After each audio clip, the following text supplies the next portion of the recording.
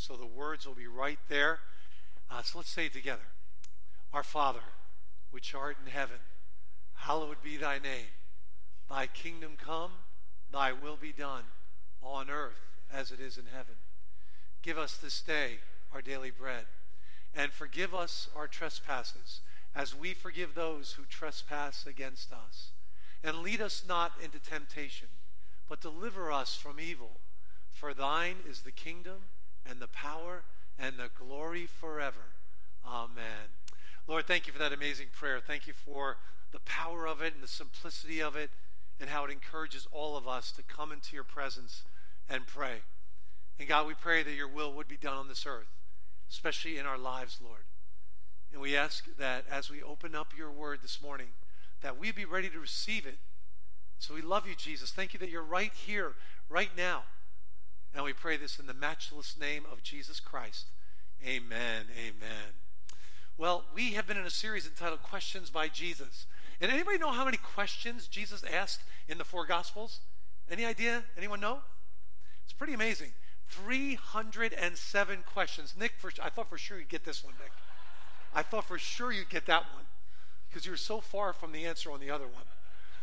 But 307 questions in the four Gospels. So this is going to be a very long series, obviously. No, we're not going to do all the questions. But we did start off with this question.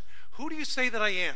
And remember, this is the most important question anyone will ever be asked. Who do you say Jesus is? And your answer is the most important answer you will ever give, because it will determine your eternity and your connection with Jesus and your peace with God. That you believe Jesus Christ is the Son of God who came to die on the cross for our sins. That he is the Lamb of God who took the penalty for you. He took your place, your penalty, and by faith in him, your sins are nailed to the cross with Christ, and you are forgiven, adopted into the family of God. You have an amazing hope today, an amazing future in Jesus Christ. And we know it will happen. Why? Because Jesus died and rose again. And the same power that raised Jesus from the dead will one day raise you from the dead. The most important question anyone has ever been asked. Who do you say Jesus is? Second one we talked about last week. Do you want to be healed? It's a really important question. Because some people come to Christ but don't want to change. They hold back. They want to live in their negative comfort zone. Jesus wants to heal us in every area of our lives. The third question is the one I want to deal with today. It's this. Why do you call me Lord, Lord, and do not do what I tell you? Great question. Why do you call me Lord, Lord, and do not do what I tell you? Sobering question for me, and I hope for you as well. It challenges our obedience to Christ. It challenges the next step that we take after salvation. Right? We know we don't become saved by our good works. We all know that. I hope you all know that. But in response to what Jesus has done for us, we want to be like him. We want to be like Jesus. We want him to change us. The bottom line of our talk today is this. The lordship of Christ is a present reality. Right now, Jesus is Lord of the universe. He is. But he doesn't force himself as Lord of your life. You have to give him that control. But it is a present reality whether a person acknowledges it or not. In Philippians chapter 2, right, it says that Jesus became obedient to the point of death, even death on a cross. That at the name of Jesus, every knee shall what? Bow in heaven and on earth and under the earth. And my hope and prayer is every one of you today would bow willingly before the Lord. You would gladly get on your knees before him and bow. But there will be some who will not, but they will still bow to Jesus Christ one day. Because he is the Lord of the universe. Understanding the concept of lordship, the bottom line says, and how it relates to our salvation and our walk is an essential component of our faith as Christians. See, the whole concept of Jesus being Lord, he says, why do you call me Lord? Well, what is the lordship of Christ? What does that mean? Many people mess this up. Many people get this wrong. They err on one side or the other of this question. And so Jesus addresses it. I'd like you to turn your Bibles to Luke chapter 6. I have my Bible down here. Let me go get it. Luke chapter 6, verses 46. Great passage. Luke 6, 46. If you don't have your Bibles, there should be one nearby. Page 863 in the chair Bibles. 46 says this, why do you call me Lord, Lord, and not do what I tell you? Everyone who comes to me and hears my words and does them, I will show you what he's like. He is like a man building a house who dug deep and laid the foundation on the rock. And when the flood arose, the stream broke against the house and could not shake it because it had been well built. But the one who hears and does not do them is like a man who built his house on the ground without a foundation. When the stream broke against it, immediately it fell, and the ruin of the house was great. Jesus starts off by asking this amazing question, why do you call me Lord, Lord, and do not do what I tell you? Then he gives the analogy of building a house on a foundation or building it not on a foundation. If you've ever bought a house and you're doing a walkthrough of the house, you know if somebody says to you, hey, this window's broken, you're like, I can fix that. The carpet is dirty, I can fix that. The door doesn't close properly, I can fix that. But if somebody says to you as you're walking through a house, the foundation is broken, what should be your response? Move on, right? You're moving on. You're not going to buy that house. Because if the foundation is broken, that's a major, major problem. The same is true with everyone who lives on this planet. If they build on the wrong foundation, if their foundation is broken, it's a major problem. I think I've shared with you, I did a summer of work as a mason's helper. One of the hardest jobs I ever did. This guy would lay block for foundations. One of the hardest jobs I ever had, mixing cement all summer, carrying blocks down into the foundation hole all summer. It confirmed my call to be a pastor. It was just, I'm like, okay, I'm going to the ministry. But wow, what a tough job. But the guy kept saying, he kept telling us this, a little problem now, because he was a perfectionist, a little problem now becomes a, what? Bigger problem, a huge problem later on. So he wanted to make sure it was perfect. And I want to tell you today, we serve a God that lays for us an amazingly perfect foundation for our lives. And I want to ask you today, why do you call him Lord, Lord, and not do what he says? Here's the first point I want to make, and it's in your notes. It's this. It's imperative to understand lordship and how it relates to salvation. It's imperative to understand that. Because you cannot come to Jesus and say, hey, Jesus, I want you to be my Savior. I want all the blessings of salvation. I want to go to heaven, but I don't want to be anything like you. I don't want to be like you. You cramp my style. I don't want you to rule my life. That's not how you come to Christ. You come to Christ saying, I want you to be my Lord and my Savior, both together. That's what Jesus is really talking about here, right? Why do you call me Lord, Lord, and don't do what I tell you? Romans chapter 10, verse 9 says this, because if you confess with your mouth that Jesus is what? It's Lord. And believe in your heart that God raised him from the dead, you will be saved. You can see how important it is to acknowledge Jesus as Lord. Back in Illinois, I had a pastor who was right down the street from the church that I planted. And we had lunch one day. And we were talking, and he said, well, Mel, I don't agree with your theology. I don't agree with your teaching on this certain aspect of lordship. And I said, what don't you agree about? He said, well, let me give you an example. He said, my brother prayed to receive Christ 35 years ago.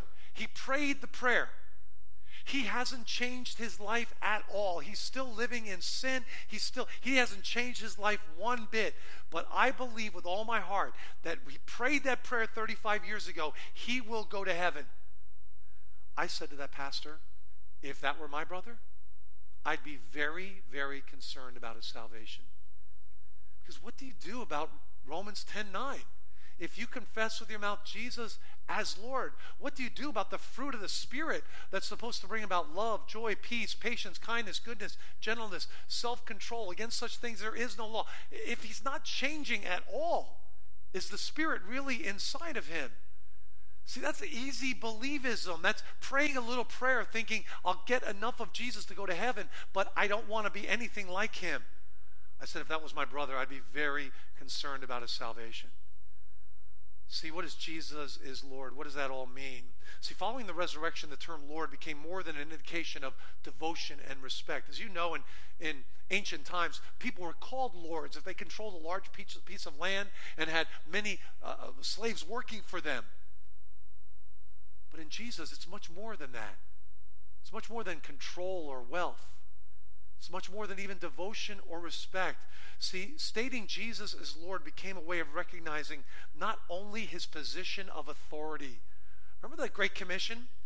We talk about it a lot right here. Go into all the world. Right before that, Jesus makes this statement in Matthew 28. All authority has been given to me in what? In heaven and on earth. Think about that. If you said that, if you said all authority has been given to me in heaven and on earth, they would have you locked up. You'd be designated insane. But Jesus said it, and he had it.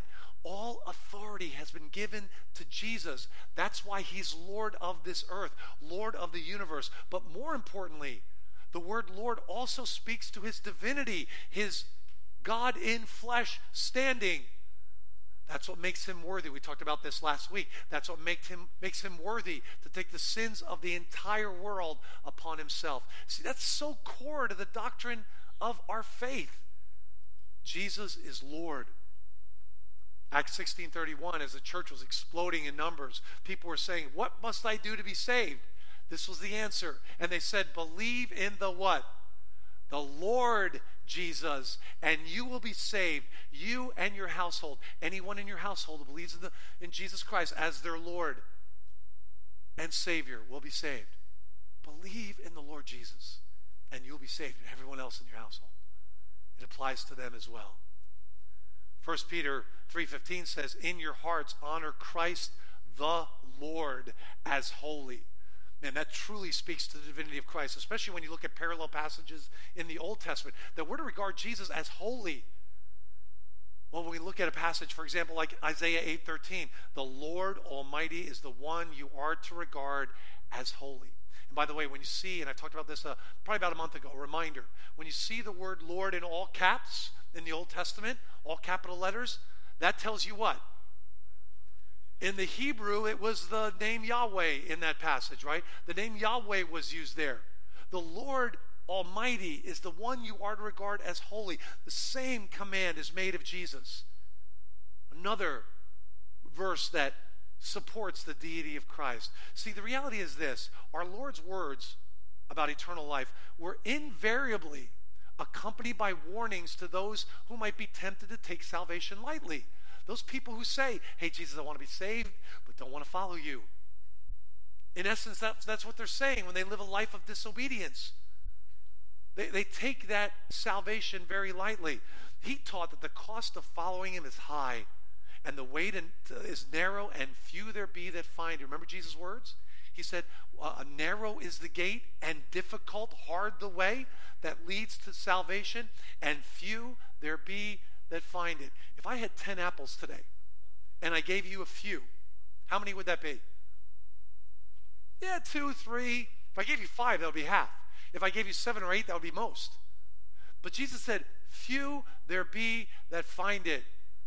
Wow, sobering statement about Jesus, from Jesus, about how many would find the narrow gate. And then he said this, wide is the gate and easy the path that leads to destruction, and many there be that find it.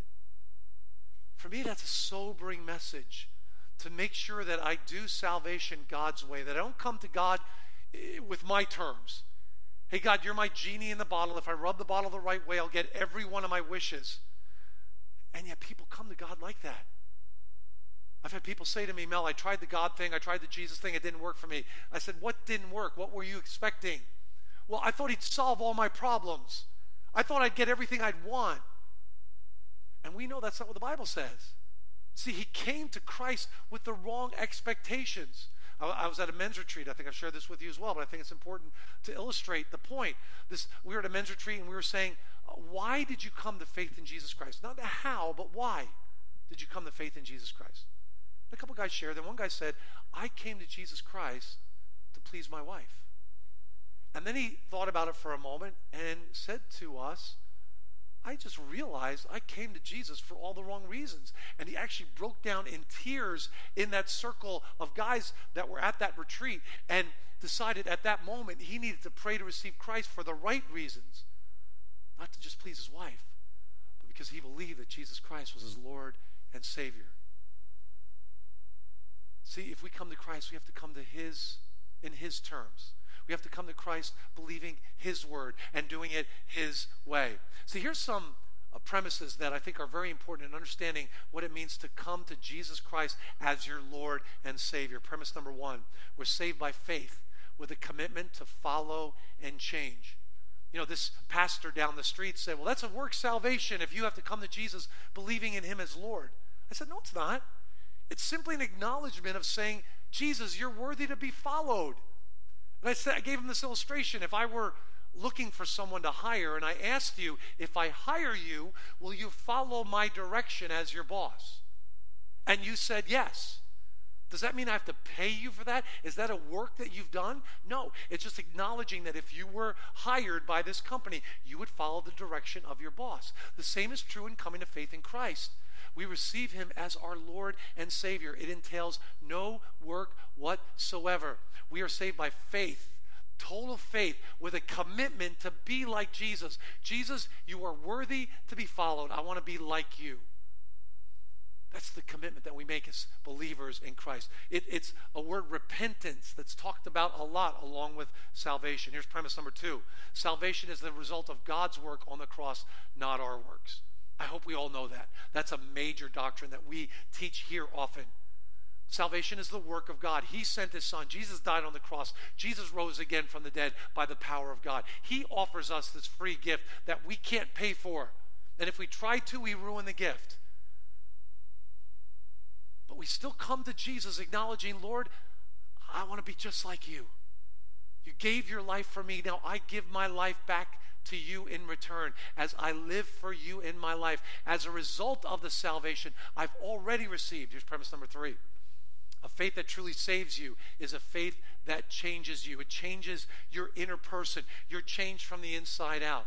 We all know it's hard to change someone from the outside in. If they don't want to change, they're not going to change. But when you come to Jesus, you say, I want to be changed, God, from the inside out. I want you to renew my heart. And I realize that faith without works is dead, right? That's the whole teaching of James. James, if you have your Bibles, turn to James chapter 2. The whole teaching of James was a bit controversial. People misinterpreted it, but I think it's really, really clear. It says this in James chapter 2, verse 14.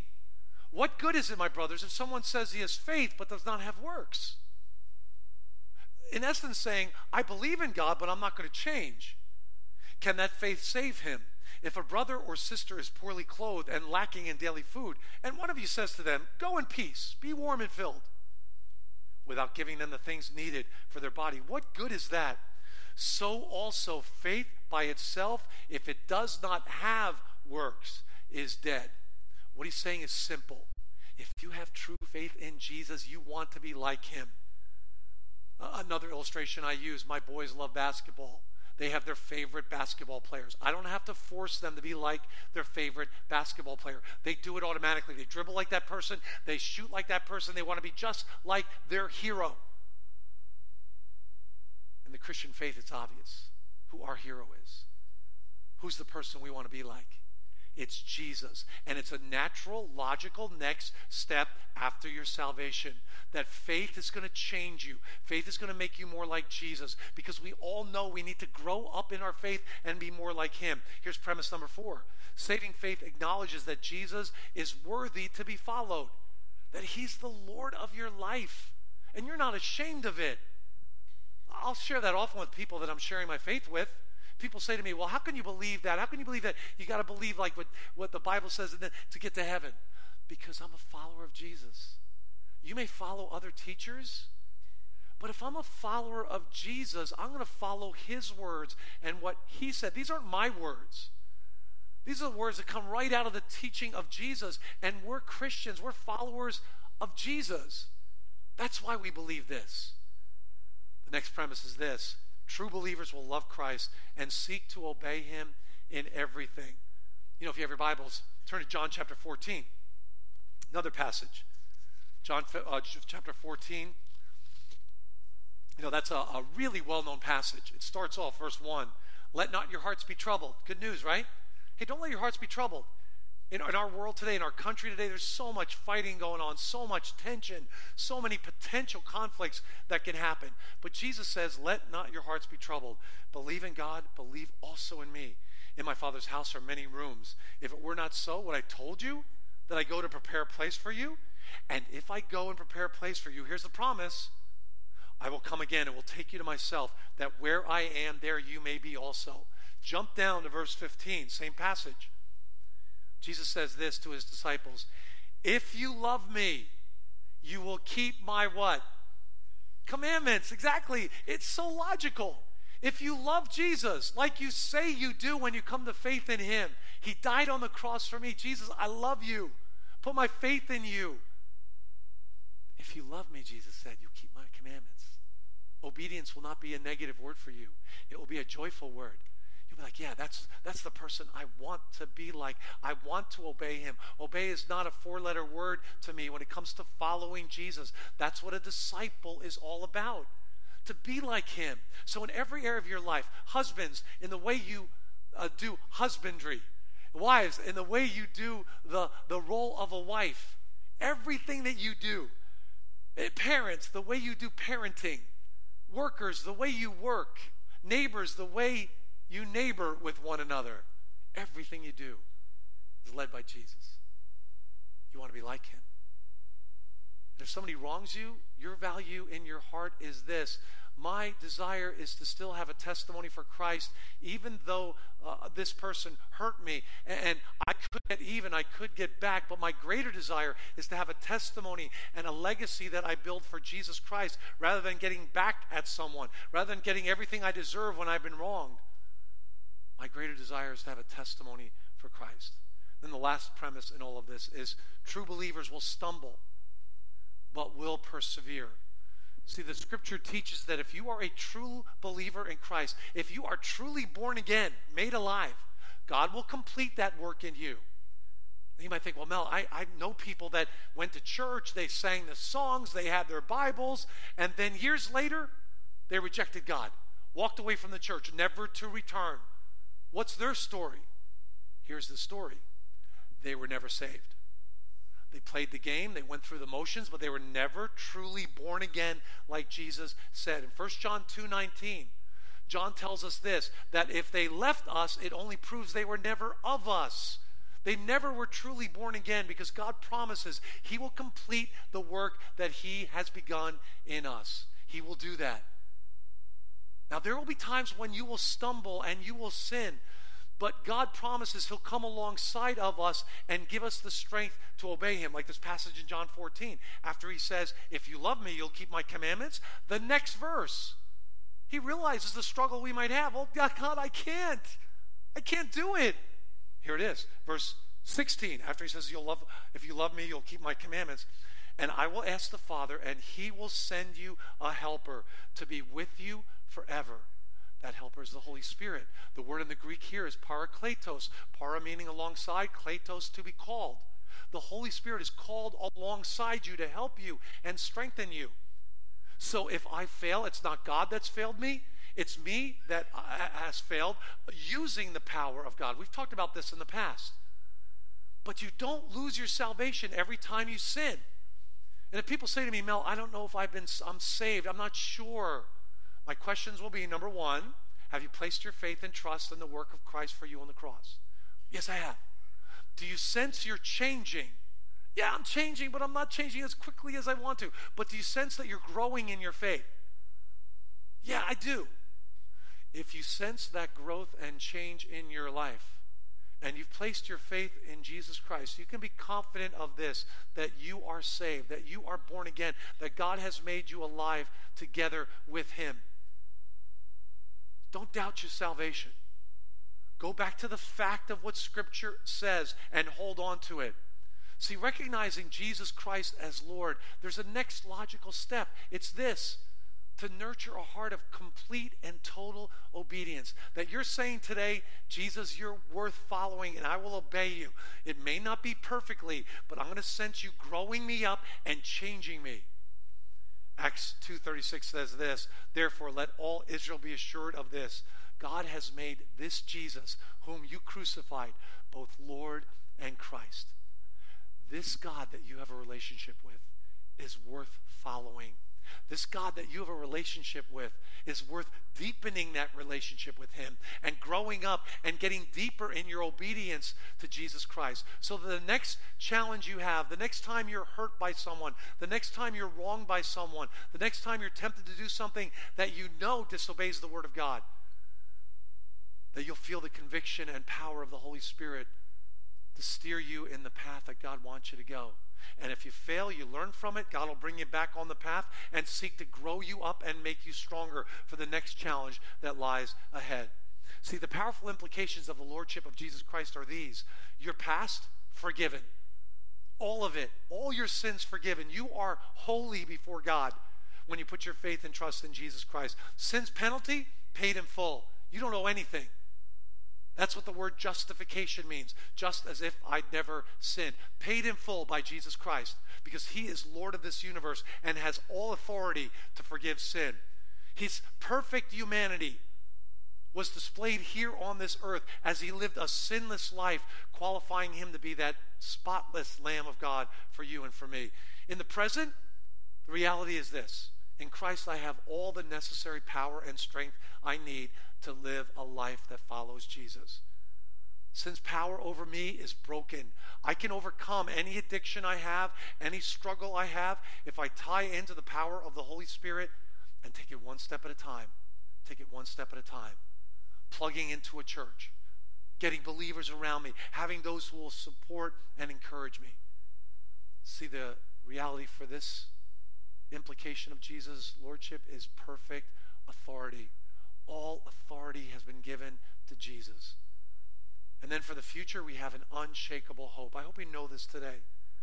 That as uncertain as life is, and we don't know when a tragedy may hit, but as uncertain as life is, our future is unshakable in Jesus Christ. The sin of sin has been removed and destroyed. Sin's sting totally destroyed.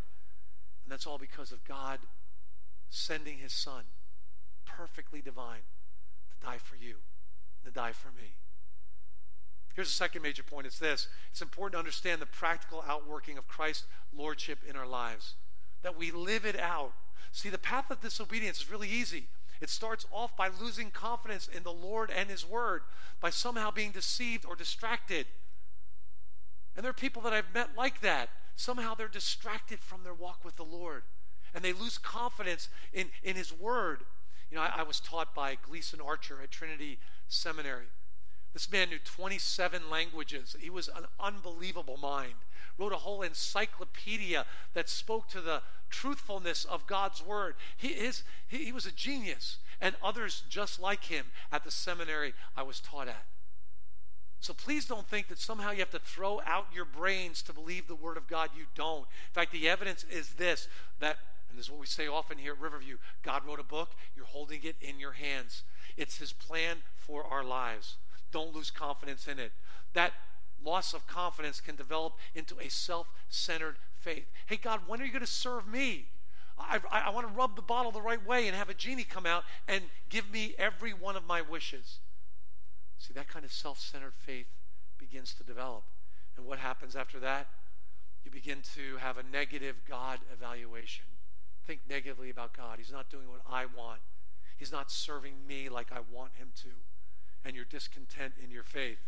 Then you isolate yourself from other believers. You dismember yourself from the body of Christ. Here's the truth of struggle as a Christian. As you face a struggle, instead of dismembering yourself and removing yourself, you want to draw near. You want to connect with other believers. You want to come to a place like this and worship God, knowing that there are other people all around you who are struggling just like you are in the path of obedience. And some of these people have gone through the exact struggle that you're going through and have come out on the other end stronger and deeper in their faith. And there'll be a testimony of encouragement to you. Don't dismember yourself. And if you're like me, you've met a lot of people that will say, hey, I'm a church of one. My church is going out to nature and being with God. Now, those moments of one-on-one with God are great, but the Bible's so clear. God's path of obedience is don't forsake, Hebrews 10:25, the assembling of yourselves together. And the gifts and abilities that you've been given that I don't have are a perfect addition to the body of Christ to make it healthy and functioning in the way that Jesus intended for it to function. That's why when you remove yourself, all of a sudden those gifts and abilities are not used to serve others. And you have them. And we need them here in the body of Christ. Here's the next step down. Removes oneself from God's favor and blessing. You're discouraged in your walk, and you've removed yourself from God's favor and blessing in your life, which ultimately leads to a damaged legacy and testimony. It's what I talked about earlier this morning. What's the legacy you're building in your life? The testimony of your life. It should be your most valuable concern as you walk with the Lord, building a legacy of glorifying Jesus, of following him. And lastly, I want to say this. It's essential to see the value that Jesus places on being a dedicated follower. To be a follower, don't be ashamed of that word. I'm a follower of Jesus. I'm a disciple of Jesus. He's my Lord. That should be our desire. Now, none of us will do it perfectly. God's still shaping me and growing me up, still working on my life. But our desire ought to be, God, I want to be one of your followers. In Luke 9, a few chapters after this one, Jesus said to the disciples, if anyone would come after me, let him deny himself, take up his cross daily, and follow me. If you were living in Jerusalem and you saw somebody carrying a cross, there would probably be one thought that would cross your mind. That one thought would be, that person is as good as dead. That's a dead person walking. Because the Romans are experts at crucifixion. That person is about to die, as good as dead. That's the picture Jesus uses of the Christian walk. Deny yourself. Take up your cross daily. Let the world know that you are dead to your old ways, to your old self. You have found someone worth living for, that you gladly give him total ownership and control of your life, because he's the perfect God that created you. And it makes total sense to do it, to take up your cross daily and follow Jesus. Luke 9:62, a few verses later, Jesus said to them, no one who puts his hand to the plow and looks back is fit for the kingdom of God. For me as a pastor, that's one of the most sobering verses in the Bible. Think about it. Put your hand to the plow. That's that moment of salvation. I'm going to follow Jesus.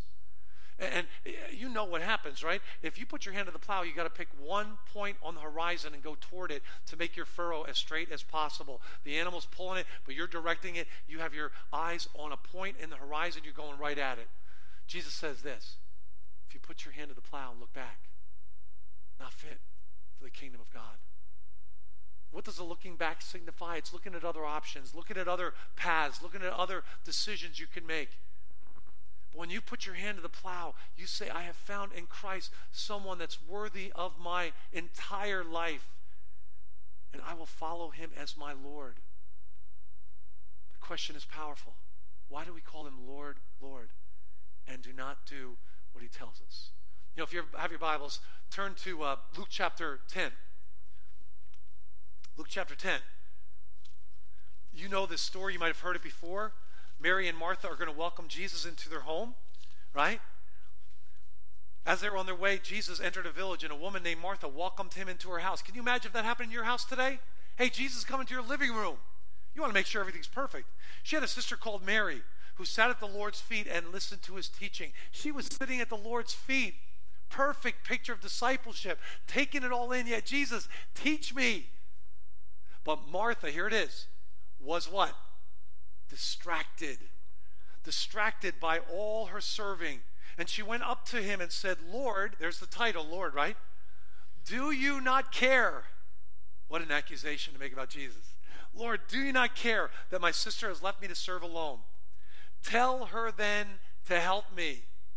You know, the step beyond ignoring what Jesus says and not doing what he tells us is then telling Jesus what to do, like Martha does here. Lord, tell her to help me. I'm taking over this situation. You're not running it like I want you to. That's a really negative step to take, right? And you can sense the love of Jesus when he says, Martha, Martha, you're worried and bothered about so many things, but only one thing is necessary. And Mary has chosen that part, and it will not be taken away from her.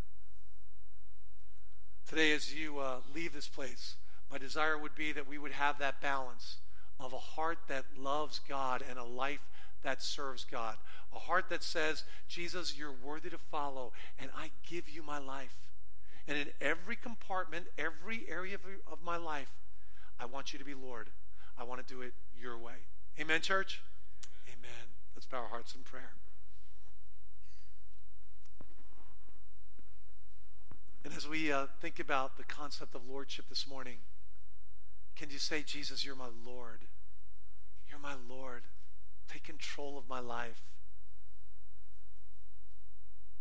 And if you maybe came to Christ for all the wrong reasons, and you know you never really gave him your life and your heart and your will, that today you can do that.